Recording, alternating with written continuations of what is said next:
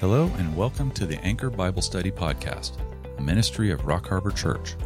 We want to help guide and grow you in your walk with the Lord by providing an in-depth study of God's Word with our Wednesday evening Bible studies here in this podcast. So please grab your Bibles and let's set a course for spiritual maturity. Here's Pastor Brandon with this week's lesson. Okay, I think where I left off, I think we talked about the prince of this world. Did I talk about that? We're in, I think, section 4 of your outline. Okay, so let's unpack this one. The other term for Satan's title is Prince of the Power of the Air, which basically emphasizes where Satan's abode is and the demonic abode, which is the atmospheric heavens around earth. And basically has to do with it, the prince aspect has to do with him being in authority over the fallen angels that followed him in the rebellion, and then also has to do with the demonic as well. And so let's talk about that and how it concerns things. So basically, space is the abode of Satan and fallen angels. So around the earth, the atmosphere, and in space is where their abode is. Now they have access to our abode, the earthly abode, and they have access to the third abode, which is where God is at. They can go back and forth between this world and that world. They can materialize in our world and materialize out of it, or dematerialize. So when you're looking at where they operate, it's in the heavens. Okay, this is why when you go back to the Tower of Babel, why they were worshiping the stars. The stars, they weren't necessarily worshiping stars as understanding them to be suns or planets or whatever shined in the sky. What Babylon was doing is worshiping fallen angels, and they basically had the idea that behind every star was a fallen angel. That's how they looked at it. So typically in your Bible, angels are called stars. Even fallen angels are called stars because they have a luminescent feature about them. They look like stars from far away. They glow. So when you talk about the Prince of the Power of the Air, he's talking about the abode in which the demons are now at. That's their modus operandi. And that's why, probably just to do a segue real quick, of why you're seeing so many UFOs, sightings and different things in the air that's now being reported and being legitimized by the Pentagon and the Navy and our military, and it's around the world that they're starting to see high levels of activity going on in the atmosphere. This goes to show, too, if you do a little research on UFOs and our astronauts that go into space, a lot of them report that they saw things up there when they were in space. Some of the designations is they called it a Santa Claus.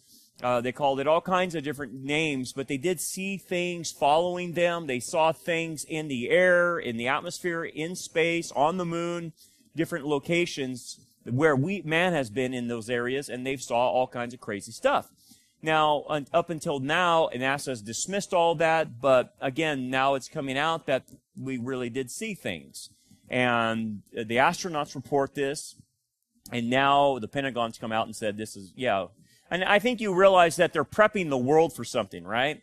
The fact that we're seeing all these UFO things, and they don't even call them UFOs. I think they call unidentified phenomenal aerials, UPAs or something like that, or UAPs, whatever.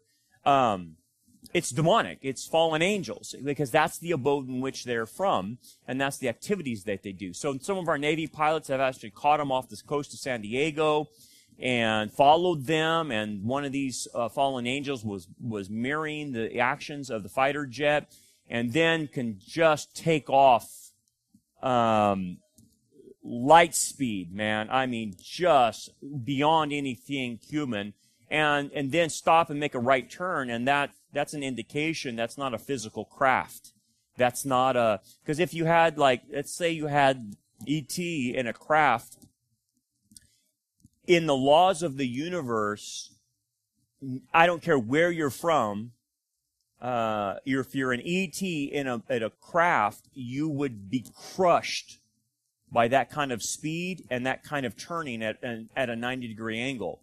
So they won't go this far. I've heard some of them say it, but they won't fully go out there and say, look, these things are not of our realm. They're multidimensional or interdimensional.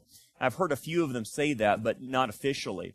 And that's basically what these are. They're beings impersonating certain things, impersonating aircraft, and they're fallen angels. And remember, fallen angels are shapeshifters. Fallen angels can take on the identity of a fallen loved one. That's why many of them are called familiar spirits. They can actually look, smell, the whole thing, talk, just like a dead loved one. That's why many people confuse ghosts, thinking that's a dead loved one, when it's actually a familiar spirit or a shapeshifter that has the ability to take on the identity of something. Well, if you look at the history of UFOs, they were happening back even in the 1800s, and what they would appear to be is from Mars, and they would appear to be a balloon. Because that was what the technology was back then, hot air balloons and stuff like that. So these creatures would form these images that look like hot air balloons, and then they would tell the people that they're from Mars. So they traveled. Think about how stupid that is. That they used the technology of the day, and they would tell people, we traveled in a balloon from Mars, and so we're here to tell you what's going on. And so notice how things have changed. They don't say now they're from Mars, and they don't travel in weather balloons. They travel in, shapes that we're familiar with. That's a little bit more advanced. It appears like. But then they say they're from another galaxy. And instead of saying Mars, they're from another galaxy. But really, that's their abode. That's where they come from. And that's why you should probably expect more of this to happen as the time grows near, because they have to come up with an excuse for why we disappear. And again, the demons have already channeled people and told them this is what's going to happen. There's going to be millions of people disappear, and basically what they have told them is it's the spacecraft that took them and transported them to be re-educated.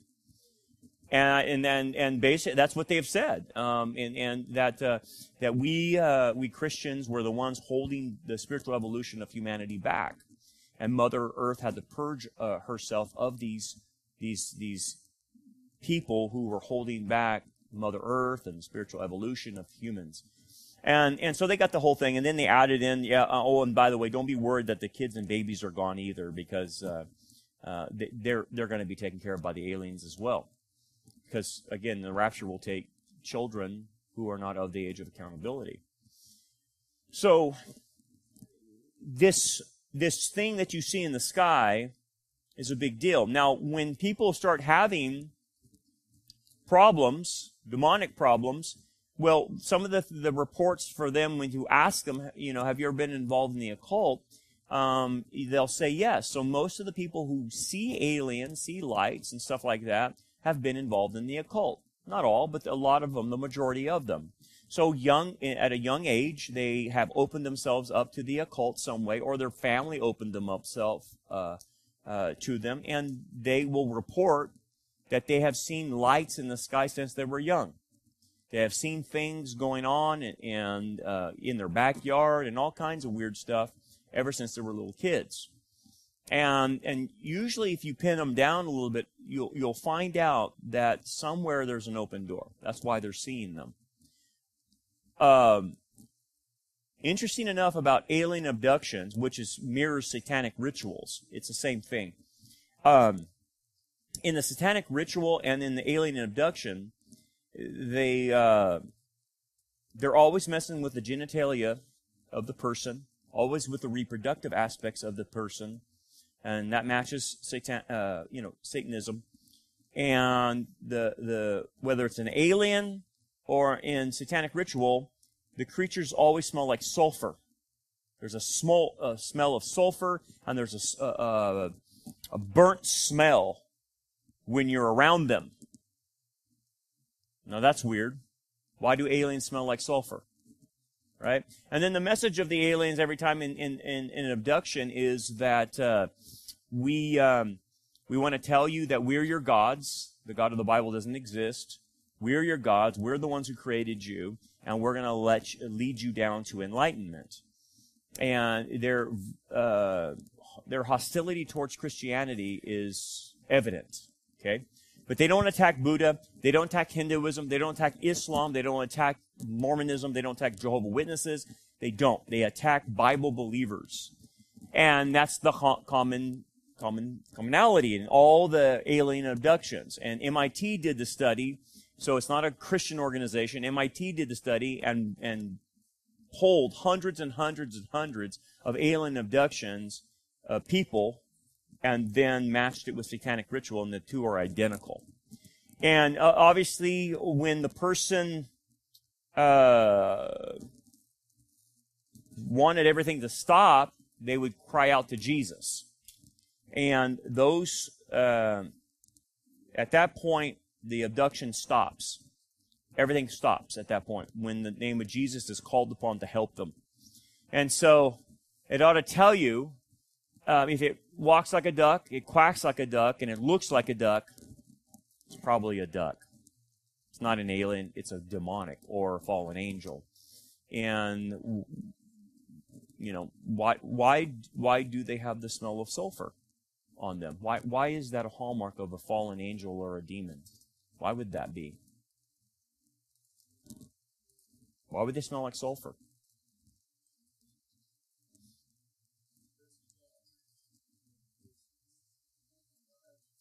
Yeah, that's brimstone, right? That's brimstone. The smell of sulfur. Brimstone in the Bible is sulfur. You know, fire and brimstone, it's fire and sulfur is what it is. It's sulfur.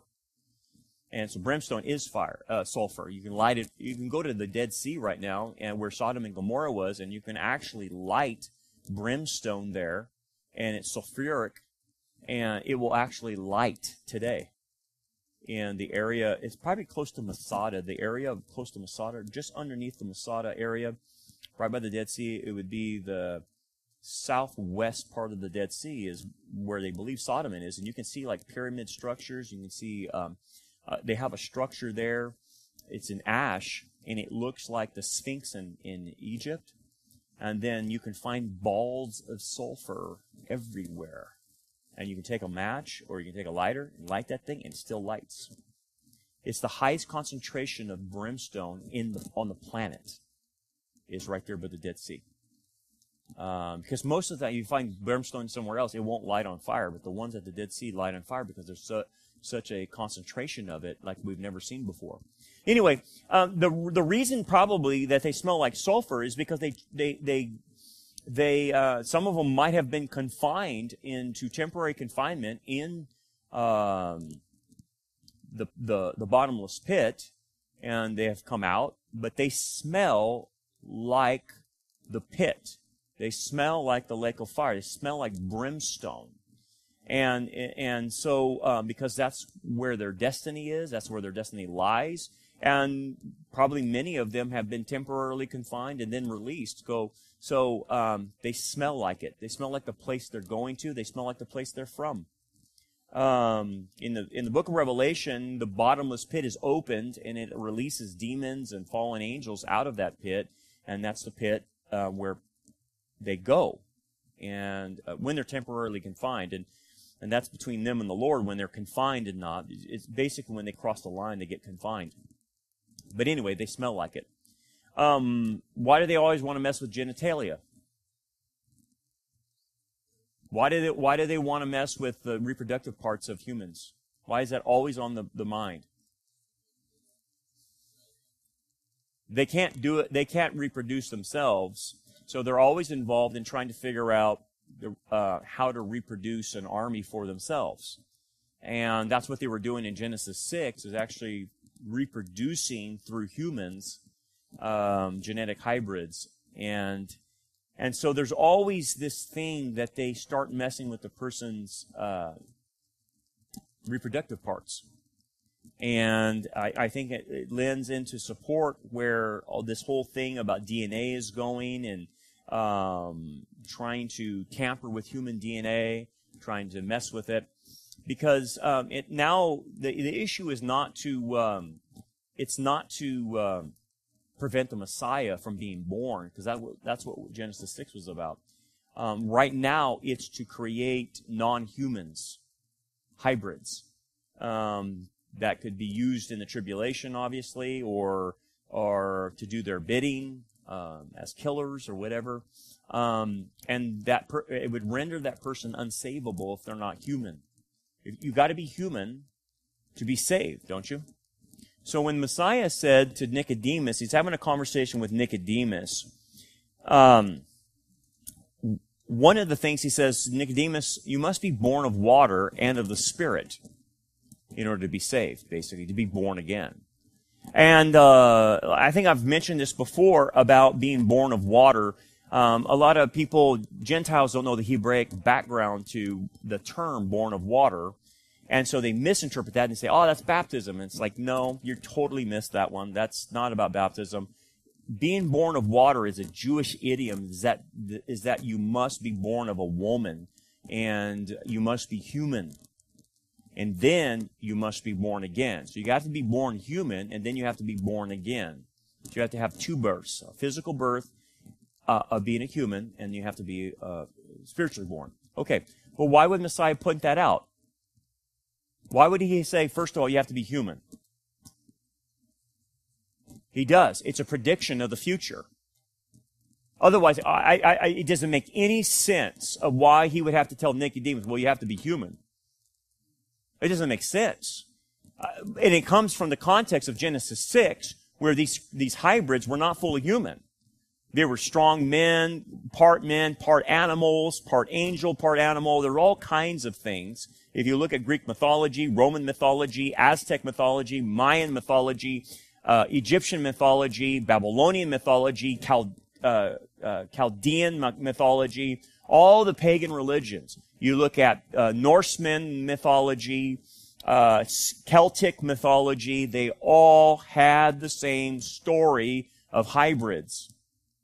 And so Messiah puts that in there, and I don't think it's an accident, because the way we're going right now, you're getting very close to where if they're tampering with DNA, what prevents them from making some type of human thing that's not fully human but was grown in a petri dish? Maybe cloning? I mean, you're getting into the realm of a hybrid. You're getting into the realm of what is this thing? And that's a very scary proposition. But it shows you, if you look at the evidence, you start stringing things out. Why is it, not only in satanic ritual abuse are they messing around with sex, but they mess around with sex with alien abductions? Because there's something about the reproduction they want to tamper with. And here we are now in our modern day, and we now know that DNA can be tampered with. They're already creating vaccines that mess with your DNA. They're already planning to clone DNA. So what's stopping humans? Well, maybe in the future, in the tribulation, maybe there's things that are created that are not fully human. I don't know. But something's up. Something's there. And they're evidencing that these demons and fallen angels are very interested in our reproductive abilities. So something's there. I can't be dogmatic on everything, but it's something worth you got to think about. The fact that their abode is in the air doesn't restrict them either, though. That means they can come to earth, okay? And they can come to earth, and Satan can come to earth, obviously. And this is why, like, when God says to Satan, where have you been, in Job chapter 1, he says, I've been going to and fro. The word to and fro, or the phrase to and fro, is a Hebrew idiom. It means I'm searching. I'm looking for something to discover. In that case, they were looking for a challenge to God with Job, that I can't find any righteous people, and if I do find a righteous person, I guarantee you he only serves you for the things you give him. And that became the challenge with Job. So Satan was searching for this out to challenge God. So Satan, what he does, and fallen angels, is they leave their abode where they're at, and then they come to earth to go to and fro. They're looking for things. Satan does assign different areas of the world to fallen angels, to powers, principalities, and whatnot, and they're assigned over different parts of the world. And this lends its support to possibly various political leaders having high-ranking demons assigned to them as well to influence them for a certain thing. Where do we get the precedent for that? Well, all you have to do is look at the book of Revelation. In Revelation chapter 16, it talks about basically 3 demonic frogs being released to influence the kings of the world to come together for the battle of Armageddon. So we know in that sense they do. We know with the king of Tyre, we know with the king of Sodom that Satan was behind the influence of those kings. And so what we see from the Old Testament and we see from the New Testament is that Satan will use his fallen angels to influence these people in high positions towards certain things. And it's to get his will accomplished, to get his plan accomplished, to get his agenda accomplished. So rest assured, there's demonic activity all over the White House, all over Australia, all over New Zealand, all over Justin Trudeau, all over Europe. They're being influenced by high-ranking demonic powers or fallen angels. That's why they're doing such evil. And then if you boil it down, anyone in leadership is a target. Okay? So, bring it down to the local level. The mayor, the city council, the school boards, all kinds of leaders, they go after those things that they can influence. They don't really care, per se, about some guy that's not doing anything. They're wanting to influence leaders to get the program and the agenda to go the way Satan wants it to go. I'm not saying they don't mess with everybody. They do. But where they're putting their emphasis now is on leadership. And so that's why, one of the things that the Bible says, pray for your leaders, because of the heavy demonic influence or fallen angel influence that comes upon them. And it's real deal stuff, no doubt about it. And so you have that aspect, with territories. Now the thing about territories, I'll explain this because, yes, they can leave their abode and come here, and then they govern certain territories over the planet for Satan. And so that's why certain areas of the world, certain areas here in California, will have higher levels of evil activity. The Pacific Northwest is a very high level of demonic activity. The eastern coast, from Virginia on up to Maine, is high levels of demonic activity in at least in America, right? But there's different parts of the world you can go into. Like if you go into where's those monks in Nepal, Tibetan Buddhists, in that, highly demonic. I mean highly, highly, highly demonic. And areas of China, areas of Russia, the Middle East, all these other places have high levels of demonic activity. And I've been in the mission field, and I've went to certain places in Africa. And I remember walking into one village in Africa, and it was highly, highly Islamic. Okay, and actually it was the village where the first Christian martyr was beheaded in Uganda. And we walked through that village, and the first thing I felt is a darkness and an oppression, and something's wrong here. Very, very bad, very dark in that little village in Africa. I went to another thing where I was in Jamaica. And we went to one area in Jamaica. It was a town. They were smoking pot like left and right. But I went in there and I felt there's something not right here. I feel a darkness. I feel chains. I feel an oppression. And obviously it was demonic activity. So there's different places in the world that are like that. And if you're sensitive to that, you will feel it. You will feel that something's not right here. I feel there's something evil here. Something's not right. And you'll have this gut instinct on you, or in you, I should say, and you need to follow that. You need to get out of that place. It's not good. And, but they form these territories, and then they have influence there. The other thing then is the ability then to come and mess with the individual person. So they leave their abodes to mess with the individual person. Now, the way they start messing with individual people is the person or the family invites it. And so when you see demonic possession, typically the demon or fallen angel has has basically legal rights to the person because the person has opened themselves up to it. And if you ask, not that I'm advising you to do this, but if you ask sometimes, how did you get in there, they'll say he or she invited me. Well, how do they invite him? Well, it's a number of different ways, man. You can invite that through tarot cards, Ouija boards. You can any demonic paraphernalia, certain things that people do with themselves, putting themselves in an altered state of consciousness, whether it's Hindu practicing that's been Christianized, and like Christian yoga or Christian meditation, centering prayer, prayer circles, labyrinths. All those kinds of activities come from Eastern mysticism and open the person up, even Christians as well. Not to possession, but oppression.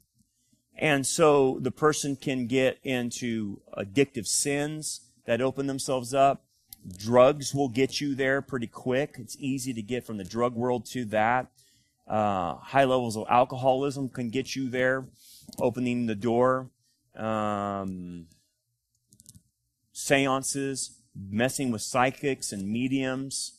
Just runs the gamut as far as the occult. You can even start having problems in your house if you bring foreign objects in that are idols and you don't even realize it. So, I've dealt with people that all of a sudden started having demonic activity in their home and they didn't know why. And I said, well, let's go through this. First of all, have you come in contact with anyone that's messing with the occult? And that's another thing. If someone's messing with the occult, you need to get away from them and don't invite them to your house because they'll bring the junk in with you. And they'll be in your house to mess with you. The second thing is, have you been doing any activity that would cause this? And sometimes there is, sometimes there isn't. Sometimes it's a teenager messing with the occult and the parents don't know. And that's invited it in. And then the third thing is an object.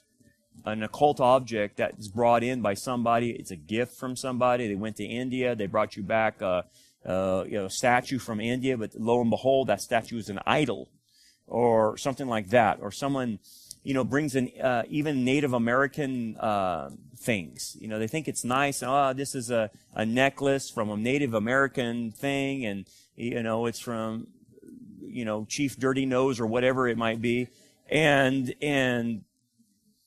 you bring it in and you don't realize that's a talisman. And you have a talisman in your house, and that attracts demons. So those occult objects are actually open invitations to the demonic realm. And you can see this. If you go in certain Chinese food restaurants or Thai food restaurants, pay attention to what's on the wall.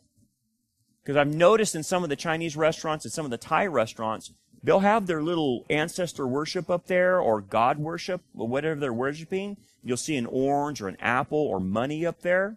That's an offering to a false god. That's demonic. That's highly, highly demonic.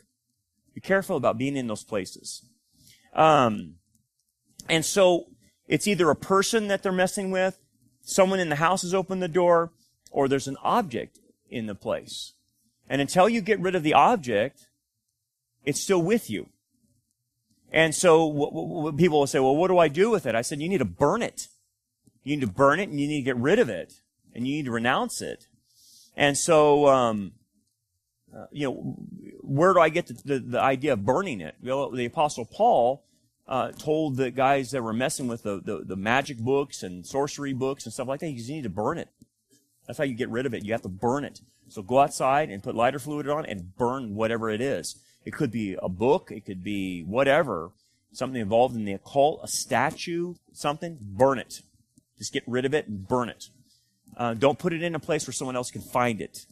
Because that idol will attract demons.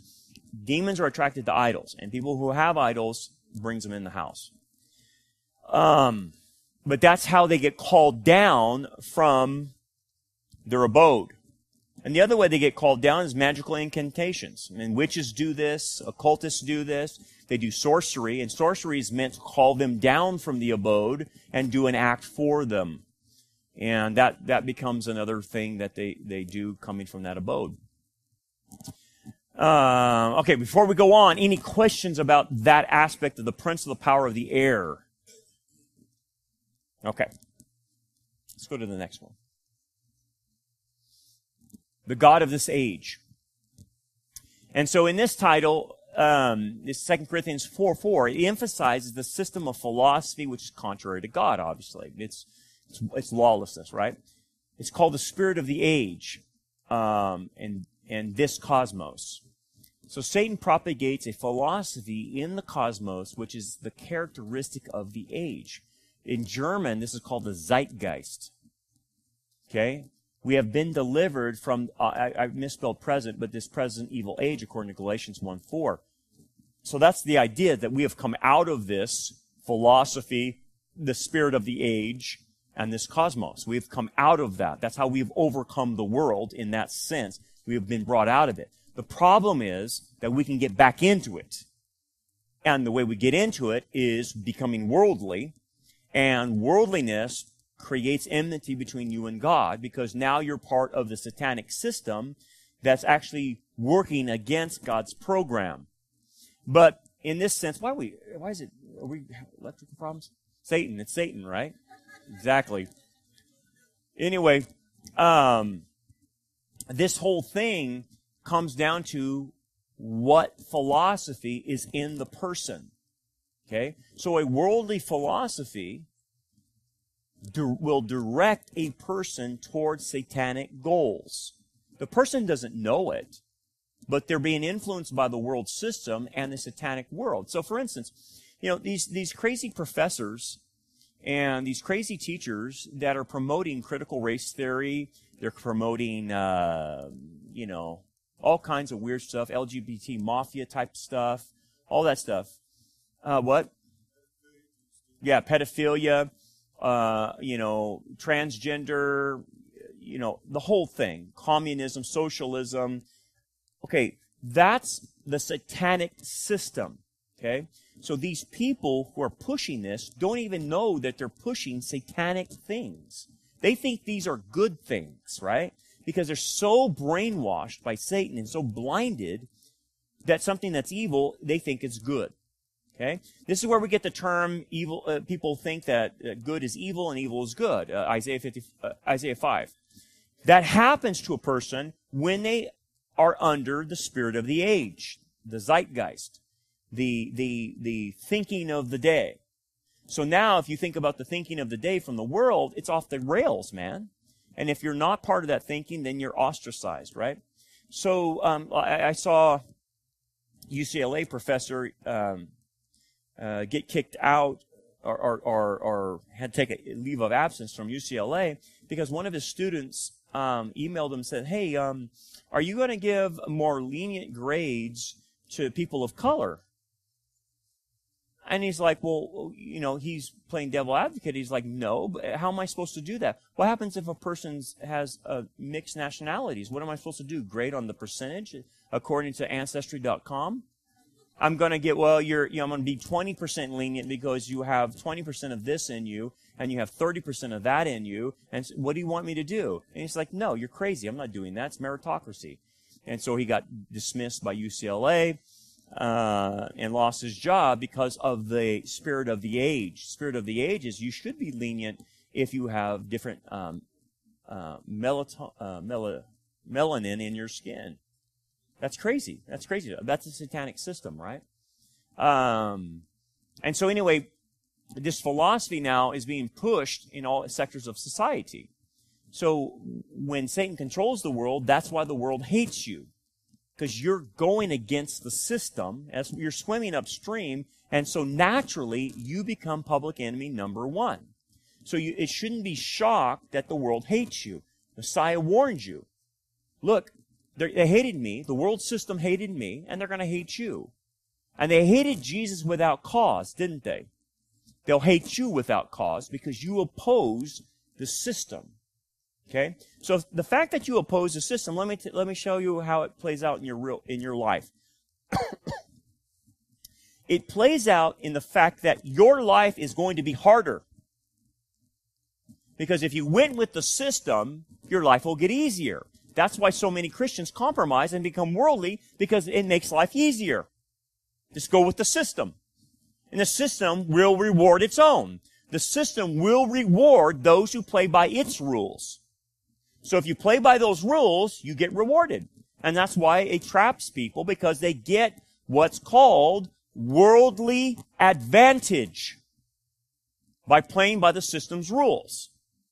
Look what you're getting ready to face by not playing by their rules. You're looking at losing your job if you don't play by the rules, right? If you don't get vaccinated, you're going to lose your job. See, you're not playing by the rules. So if you want a worldly advantage, then compromise and go with the system, and then you will benefit from the system. That's what causes so many Christians to get worldly, is they're willing to compromise to get the benefits from the system. You've done a deal with the devil. You're bargaining with the devil at that point in time. And what are you losing at the same time that you bargain to get a worldly advantage? What do you lose? You'll lose God's blessing. You'll lose God's will. You'll lose any temporal blessing, and you will lose rewards by putting yourself in enmity with God. And this is how people justify it. Well, I'm doing this for my family. I'm doing this for my kids. I'm doing this for their betterment. Wouldn't God say that's a good thing? Oh, so let me get this straight. The system is allowing you to cheat so you could get some worldly advantage for your family, and at the same time, you're not putting Jesus as a priority. Because Jesus would never say the ends justify the means. Is that what I'm hearing? Because what you're doing is going to hurt your family spiritually. And you're putting Jesus last. That's a big problem. Now, they would say, no, you don't understand. We still love Jesus. No, you don't. You love the world. And you can't have two masters. Right? You can't love the world and love Jesus at the same time. You're a liar. 1 John says that you're a liar if you love this world. And well, they say, I don't love the world. No, but your actions show me that you do love this world, because your actions show me that you're willing to compromise your Christianity to get some type of worldly advantage. That's how I know you love the world. It's through your behavior. So it becomes very evident how seductive the God of this age is towards people. And then he mentions that the God of this age will blind you. Okay? Well, how does Satan blind you? Well, he doesn't have the ability to come to you and just blind you willy-nilly. That doesn't happen.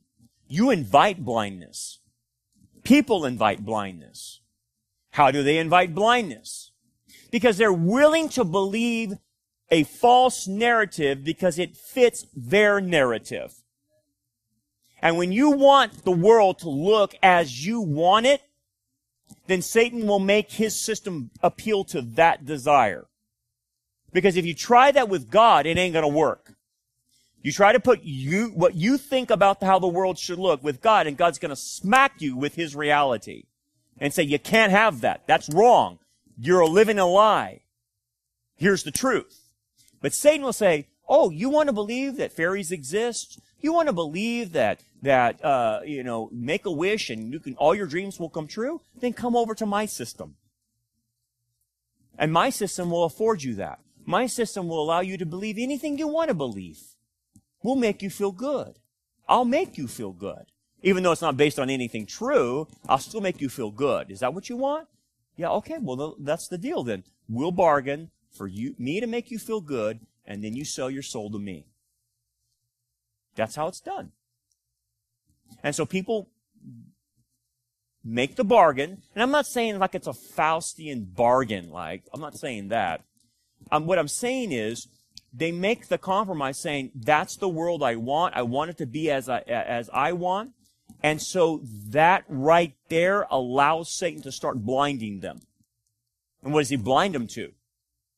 The truth. Oh, okay, I'll entertain your fantasy, but at the same time I entertain your fantasy, I will blind you at the same time. And so when the person gives up their desire for reality, okay? When they give up the desire for reality, and they have a desire of idealism, of what they think it should be, or how they think justice should happen, or what they want from the world, and it's not fair, yada, yada, yada. He says, come along, and then he blinds them. That's the bargain. They get blinded by coming along. Now, in their blindness, it's like being in the Matrix. The movie The Matrix portrayed this very eloquently. I don't know how they came up with it, but it was very good. Because when you're in the Matrix, you don't even know you're part of the Matrix. You don't even know that you're blinded to reality. You're in this computer simulation, so to speak, and you think everything's hunky-dory in your world. And you think nothing's going to happen. Oh, the government's nice. People wouldn't try to hurt me. Oh, yeah, what they say is wrong. The vaccine is good for you, and we just need to all get along and come together as one, right? You'll actually believe that, even though there's no evidence behind it, because it makes you feel good. But it's not based in reality. And so the person enters into that world and is blind. So now here you come trying to give information to that person that's in this spirit of the age, the zeitgeist, and they can't make the leap to your facts. They can't make the jump to your evidence. Because if they do, they would have to give up the fantasy world in which they have created and which Satan has created for them. They won't give up the fantasy. Because at that point, you're showing them the cold, hard truth. Their whole world crumbles down. Everything they're doing, everything they're living for, stops. And they are not willing to give that up. That's too much for them. And so just like the rich young ruler who wouldn't give up his wealth in order to be a disciple of the Messiah, they're not willing to give up the fantasy world that they have to get into reality and follow the Messiah in truth and love. They're not going to do it. And so this is what happens with Satan propagating the philosophy of the age. It actually makes people feel good. It's a fake security, a fake peace, it's all counterfeit. It's all counterfeit. Anyway, let's go to the next title. The Evil One.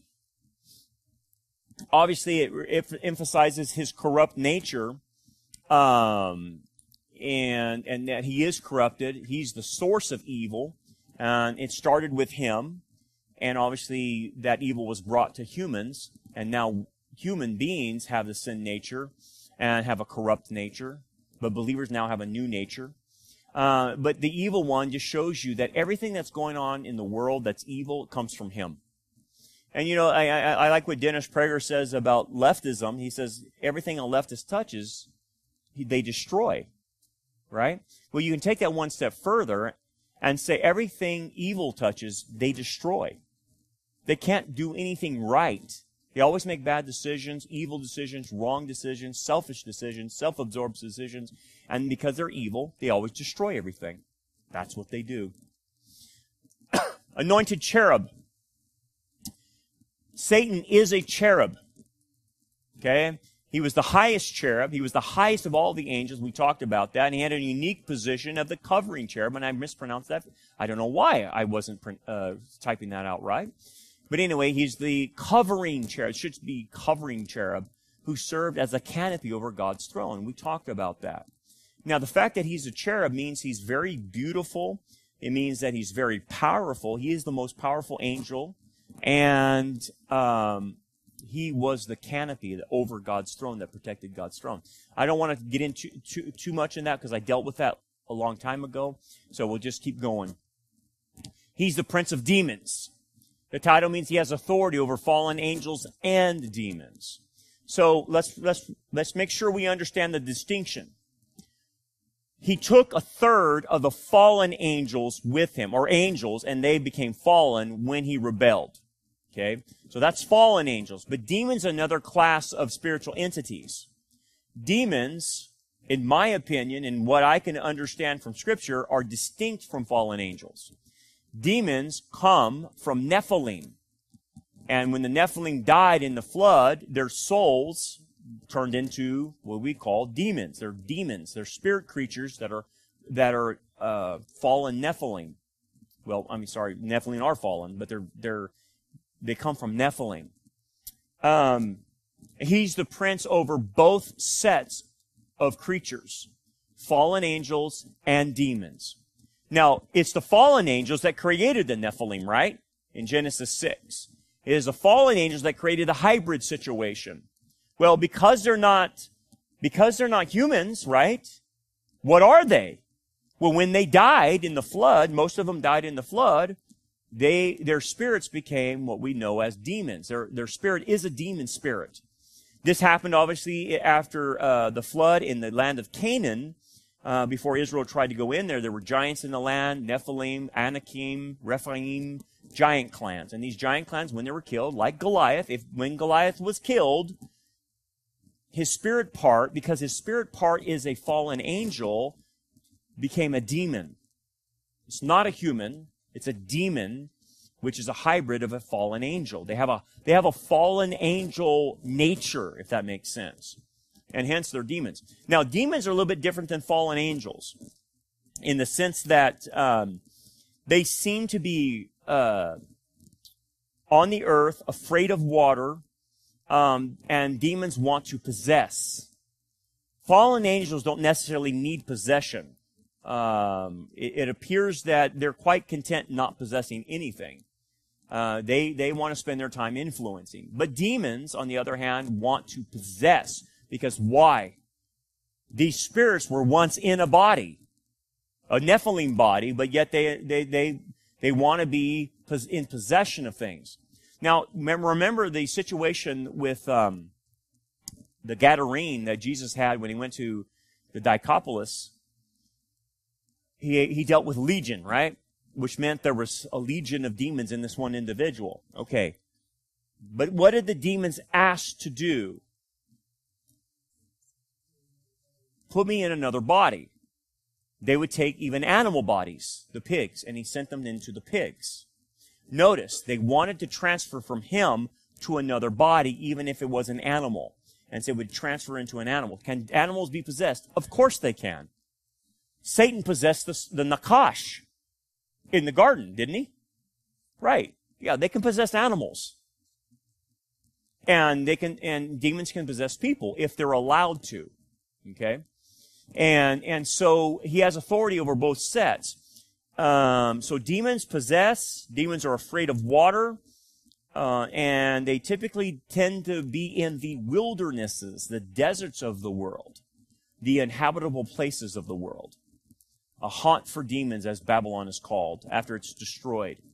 Why do they like the desert, desolate places, and why do they fear water? Or don't like water, let's put it that way. It has something to do with the flood, doesn't it? The judgment on the Nephilim was the flood. And the flood water represent judgment. Water represents judgment. And they highly do not like water. So what did Messiah do once he sent them into the pigs? He sent the pigs over the cliff, and you can see that same cliff if you go to the eastern side of the Sea of Galilee, and you can see the very cliff that they ran right off into the water. So he lets them get into the pigs, but then he sends the pigs over the cliff into water. Then in the same time, he made an analogy with Israel being possessed. And he says that when the strong man comes, the strong man's bound, and the strong man can get out of the person. Then that spirit goes and wanders into the wilderness, seeking remote places, or waterless places, basically. And then it comes back, and if the person's house is swept clean and hasn't done the business of filling that person with the Holy Spirit, then it comes back with 7 more demons. But if you notice what he says is that they go searching into the wilderness from remote places, waterless places is the idea. So what you'll start realizing is there's high demonic activity in desert types of climates. Not fallen angel activity, demonic activity. Where was Jesus tested? Wilderness. Where was Israel tested? Wilderness. Paul went into the wilderness of Arabia for 2 years before he went on his journeys, before he started his ministry. There's something about the wilderness that causes the person to be tested.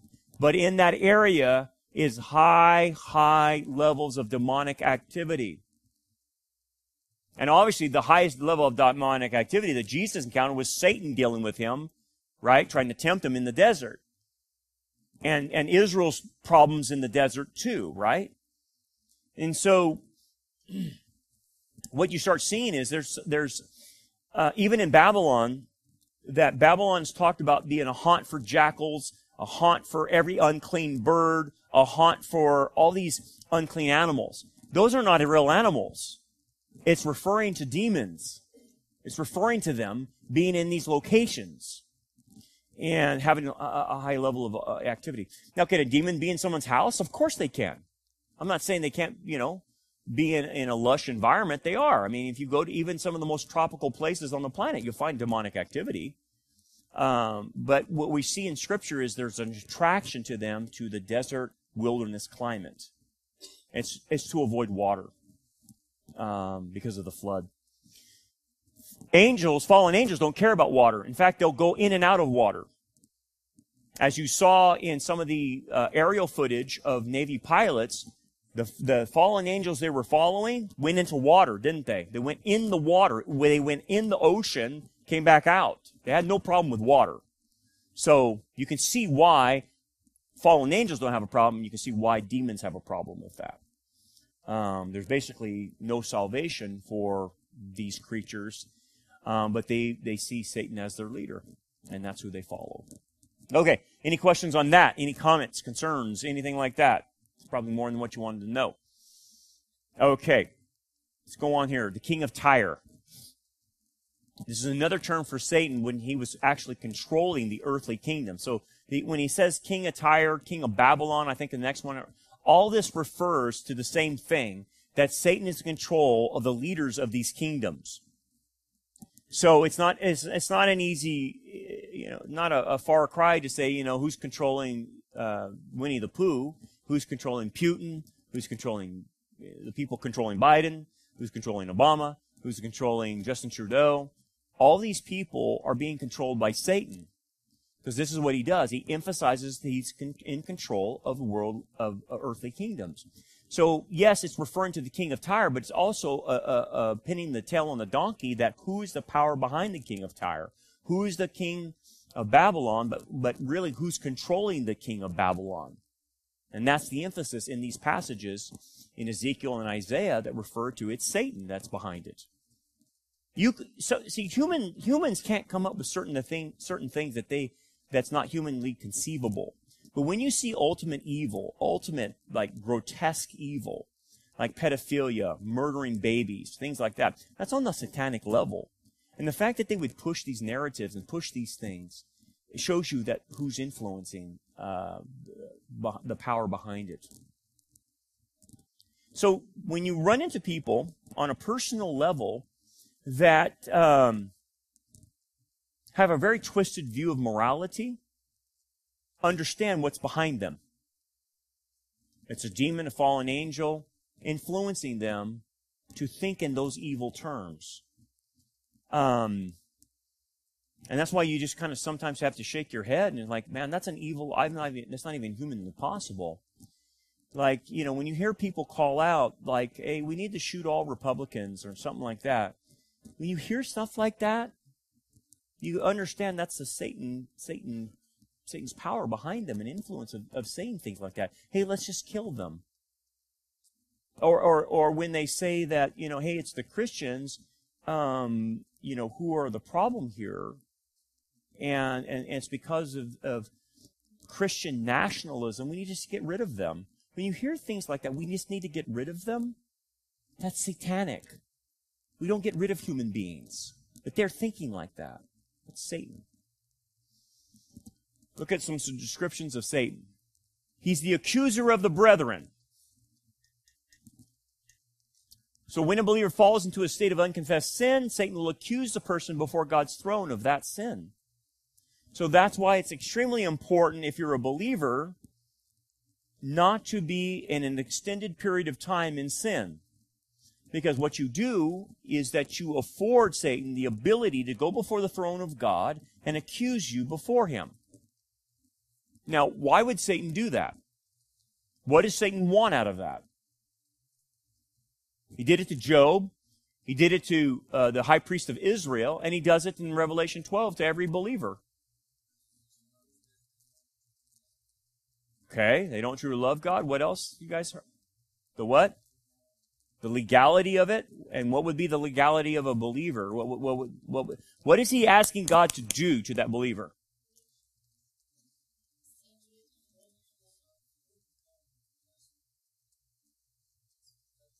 Judge him. Judge him. Do something to him. He's violating your laws. You need to do something about this guy or this gal. And he's saying, I'm quoting the law. You said this is wrong, and this believer is doing it. What are you going to do about it? Now, there's several options at this point. If the believer, because a lot of it's dependent on the believer's attitude, right? We're not talking about unbelievers. We're talking about believers.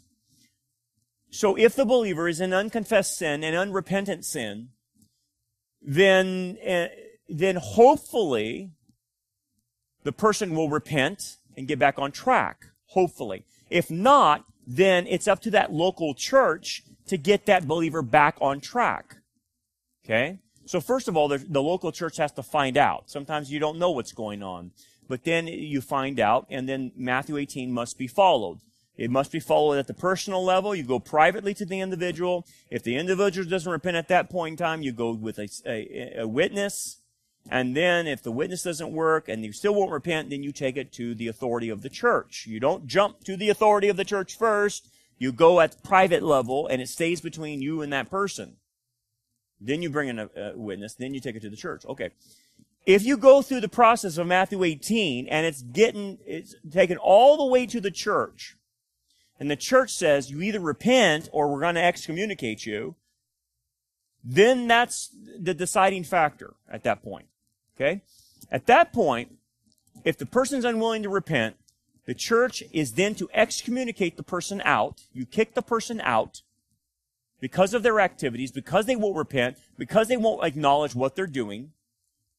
And then they come out of the church, and they're now in the territory of Satan because now they do not possess the covering protection of the authority of the local church.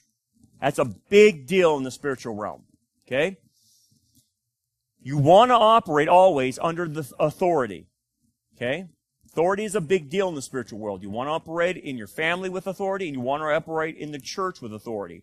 The minute you get out from under the umbrella of the local church, and you've been kicked out because you won't repent, you are now vulnerable. You are completely vulnerable to Satan. And when you see in 1 Corinthians 5, the immoral brother was kicked out because he wouldn't repent, he lost his protection, and that protection meant that Satan couldn't hurt his body. See, according to Hebrews chapter 2, the power of death has been removed from Satan over believers as long as they stay under authority. If they stay under authority of the local church, Satan can't do anything to their bodies. He can't kill them. Okay? He can kill an unbeliever. So once the person moves out from that authority, according to the Apostle Paul, then he says, let Satan have his way with him, that he might destroy what? His body, so that he might save his soul. And we're not talking about salvation. We're talking about discipline that allows Satan to have his way with the person and possibly even kill the person. It's a very dangerous place to be when you've been kicked out of the authority of the church. You're vulnerable to Satan, and he can take his way with you. And he will kill you any way he wants to. That's one of the ways God will discipline a believer. He will say, fine then. He'll watch. The person's not accusing. He's not repenting. He went to Matthew 18. The church has now kicked him out. And he will tell Satan, you have permission then to deal with him. Whoa. Whoa. And people get thrashed. People get thrashed like there's no tomorrow. I've had people that were put out, and they got thrashed, and they were scared to death. They almost went mentally ill. And then they repented, and everything came back to them once they repented. And they experienced a lot of bad stuff from the hand of Satan. Now, if someone's maybe out there and not experiencing any chastening, maybe they're not real. Right? Maybe they're not real. According to Hebrews chapter 12, God disciplines His own. He disciplines His own children. And He will do that. And one of the ways is allow Satan to beat the person up physically and even kill them. What is the idea of saving a soul? Well, the idea might be, it's not a salvation sense of saving the soul. It's the idea that if the person gets tired of Satan taking a full-blown attack on them, and again, Satan's limited by God of how far he can go with the person, right? If Satan knocks him down a couple notches, and the person then stops and repents, then he can come back. And the satanic attack will stop, and he can come back in fellowship under the authority of the church and be protected once again. And that can happen. The saving the soul means that the person can be put back into fellowship again. Okay? And not die is the idea. So you can save the person's life if the person will repent from the beatings that Satan gives them, and they can come back and be reestablished in fellowship again. So it's not saving in a salvation sense, it's saving the person's physical life from death. Because that's the problem, is you can go too far and then you can die. The other aspect of this is if God decides not to use Satan, and let's say the church doesn't even know about the person's sin, there is no Matthew 18 involved, but God knows it, then God will take His disciplining hand on that individual and start pounding them physically. And that's why in James, chapter 1 and chapter 5, both relate that if the person repents, he will save his own life. Not salvation, save his physical life from being taken by the Lord, because the Lord will take the person's physical life. Just like He did Ananias and Sapphira, He took the lives of the Corinthian believers who took the Lord's Supper in an unworthy manner. So God will just take the life. But He'll give them the chance. He'll beat them up. And then boom, if the person's not coming, He'll just take them home. The person will die. And I know that's not how, the typical churches talk about this, but if you read your Bible, that's exactly what it says will happen. 1 Corinthians 5 points this all out of how God will deal with the people. So it's a serious deal. Now, one of the things you do to not be accused and not to be disciplined and put out there by Satan is you confess. You repent. 98% of the passages that deal with repentance have to deal with believers repenting and getting back in shape, getting back in fellowship. And so, to avoid this, you need to keep close accounts with the Lord. Do not let sin go unconfessed. And I'm telling you what, because we're talking about legality basis. Look at the term accuser. Why is the term accuser used for Satan? It's a legal court setting. Right? It's a legal court setting. And then the term advocate is used for the Messiah in this setting. Why is the term advocate used in the setting when you have an accuser and then you have an advocate? The advocate is another term for lawyer. Right?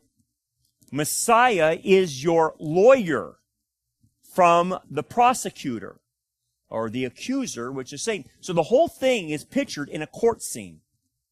So it's a very legal issue. Very legal issue. So if the person goes unconfessed legally, unrepentant legally, then Satan says, I have fair game at him. He has opened himself up, and I will do whatever the Lord allows me to do to him. Just like what He did with Job, right? Even though Job wasn't being disciplined. And the Lord will say, well, you can do this. You can affect his body. You can hurt him in this way. You can hurt him in that way. And so the Lord will allow Satan to go as far as he needs to. And so it's a whole legal thing. So that's why when you see in possession, you'll find out in talking with them, how did you get the right to enter into that body? They'll say, that person allowed me. So it's all based on legal things. It's a whole legal dynamic in the spiritual realm. They allowed me in, so I have legal right to them. That's what you'll hear demons say. And they're right. They have legal right to the individual because the individual has opened themselves up for it. And it's a scary deal, but they operate on legalities. The weird thing about this, man, in the spiritual realm, they all know authority and they all know legalities in the spiritual realm. They play by those rules. For some reason, humans don't want to do that. They don't want to think of that in those terms. But it is a legal thing. Okay, so let me ask you this. In your confession to the Lord,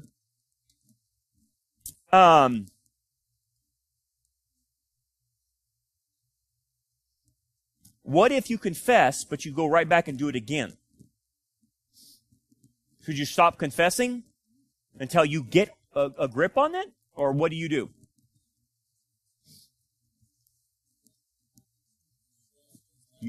You keep confessing. Keep confessing. Because the blood of Christ will constantly wash you as long as you're confessing. Now we're talking about relationship and fellowship. Yeah, Paul. You may need to confess to your brothers and sisters. Yeah, you need help. Right. You need to confess to someone else. That's right. And God. Yeah. And that's the basis of it, because if you keep falling in an area, it means that you need help from the outside. So Paul is making a perfect point. You need to get some help and confess that to someone that can actually help you. We're not talking about confession to peers, because peers can't help you. You have to go to a navigator.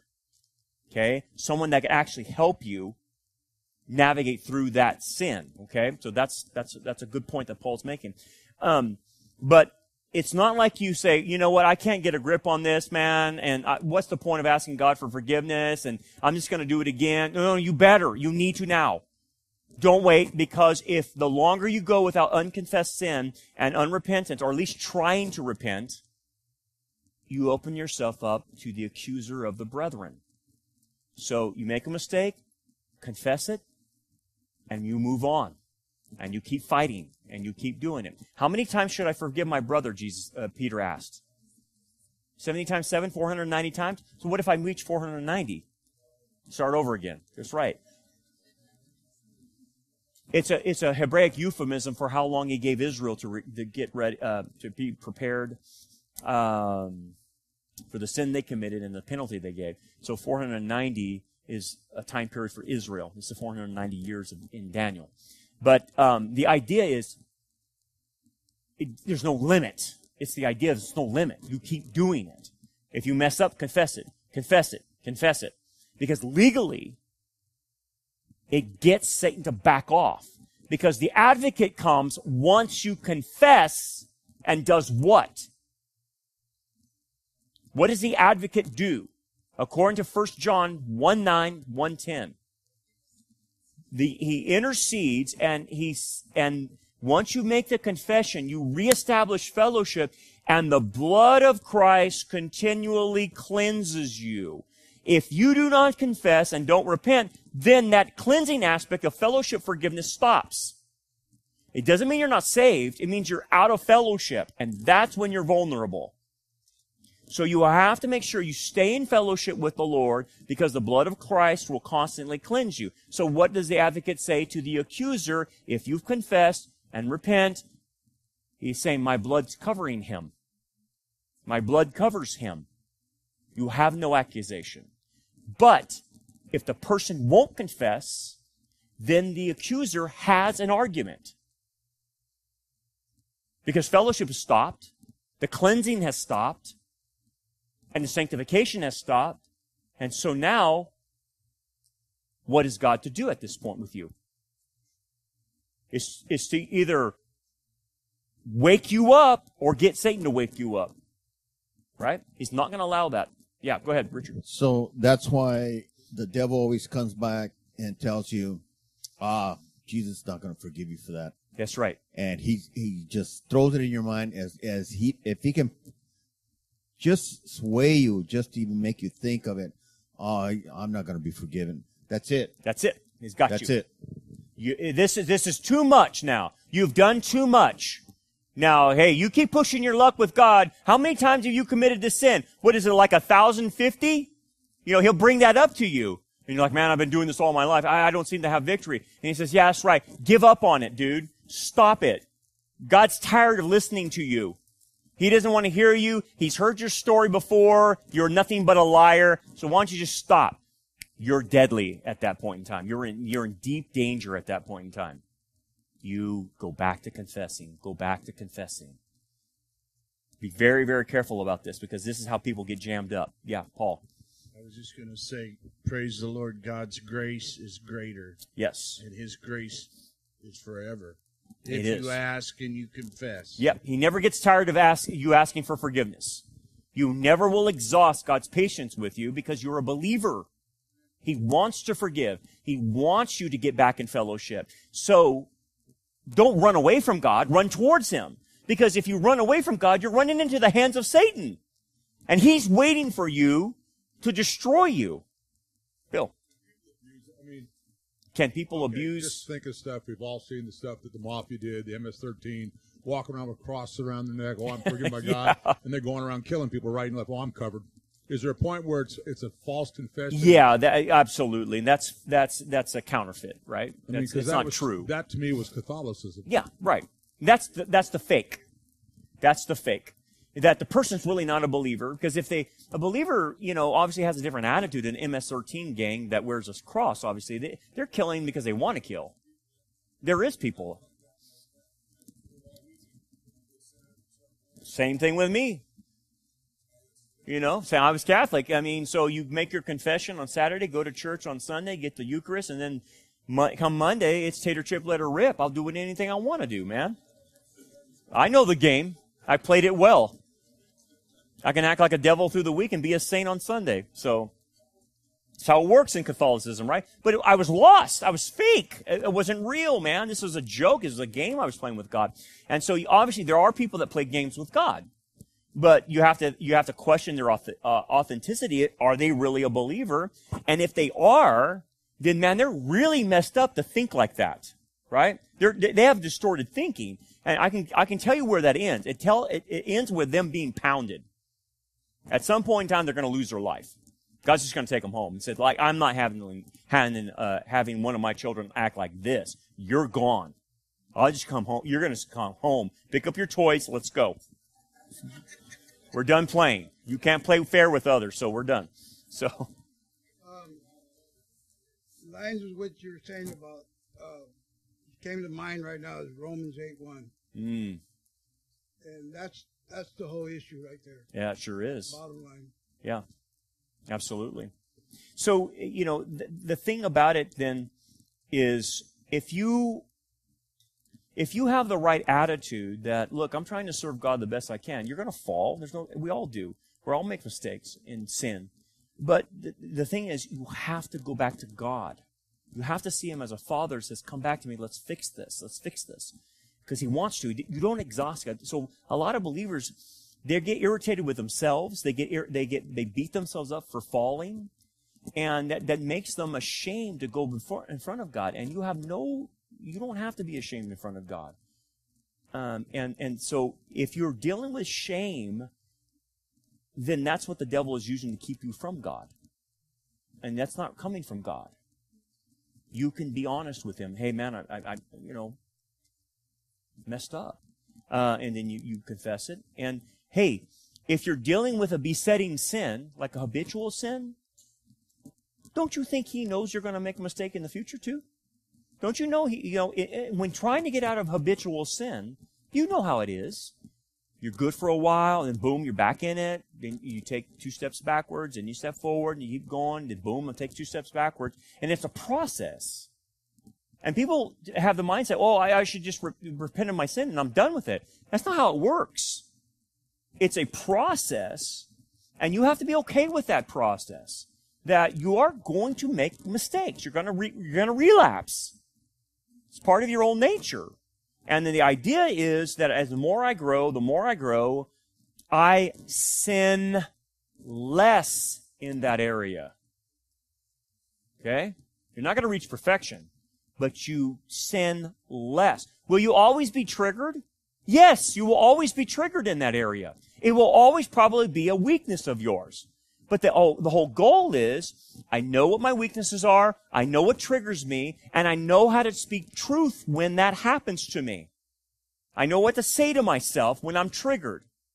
And I don't go into my default mode and, run from God, run from people, run from church, run from anything the Bible, anything spiritual I run from. That's the wrong move. It's the opposite. I screw up, I run to God. I screw up, I run to my mentors. I screw up and I run to church, I run to my Bible, and I run to prayer.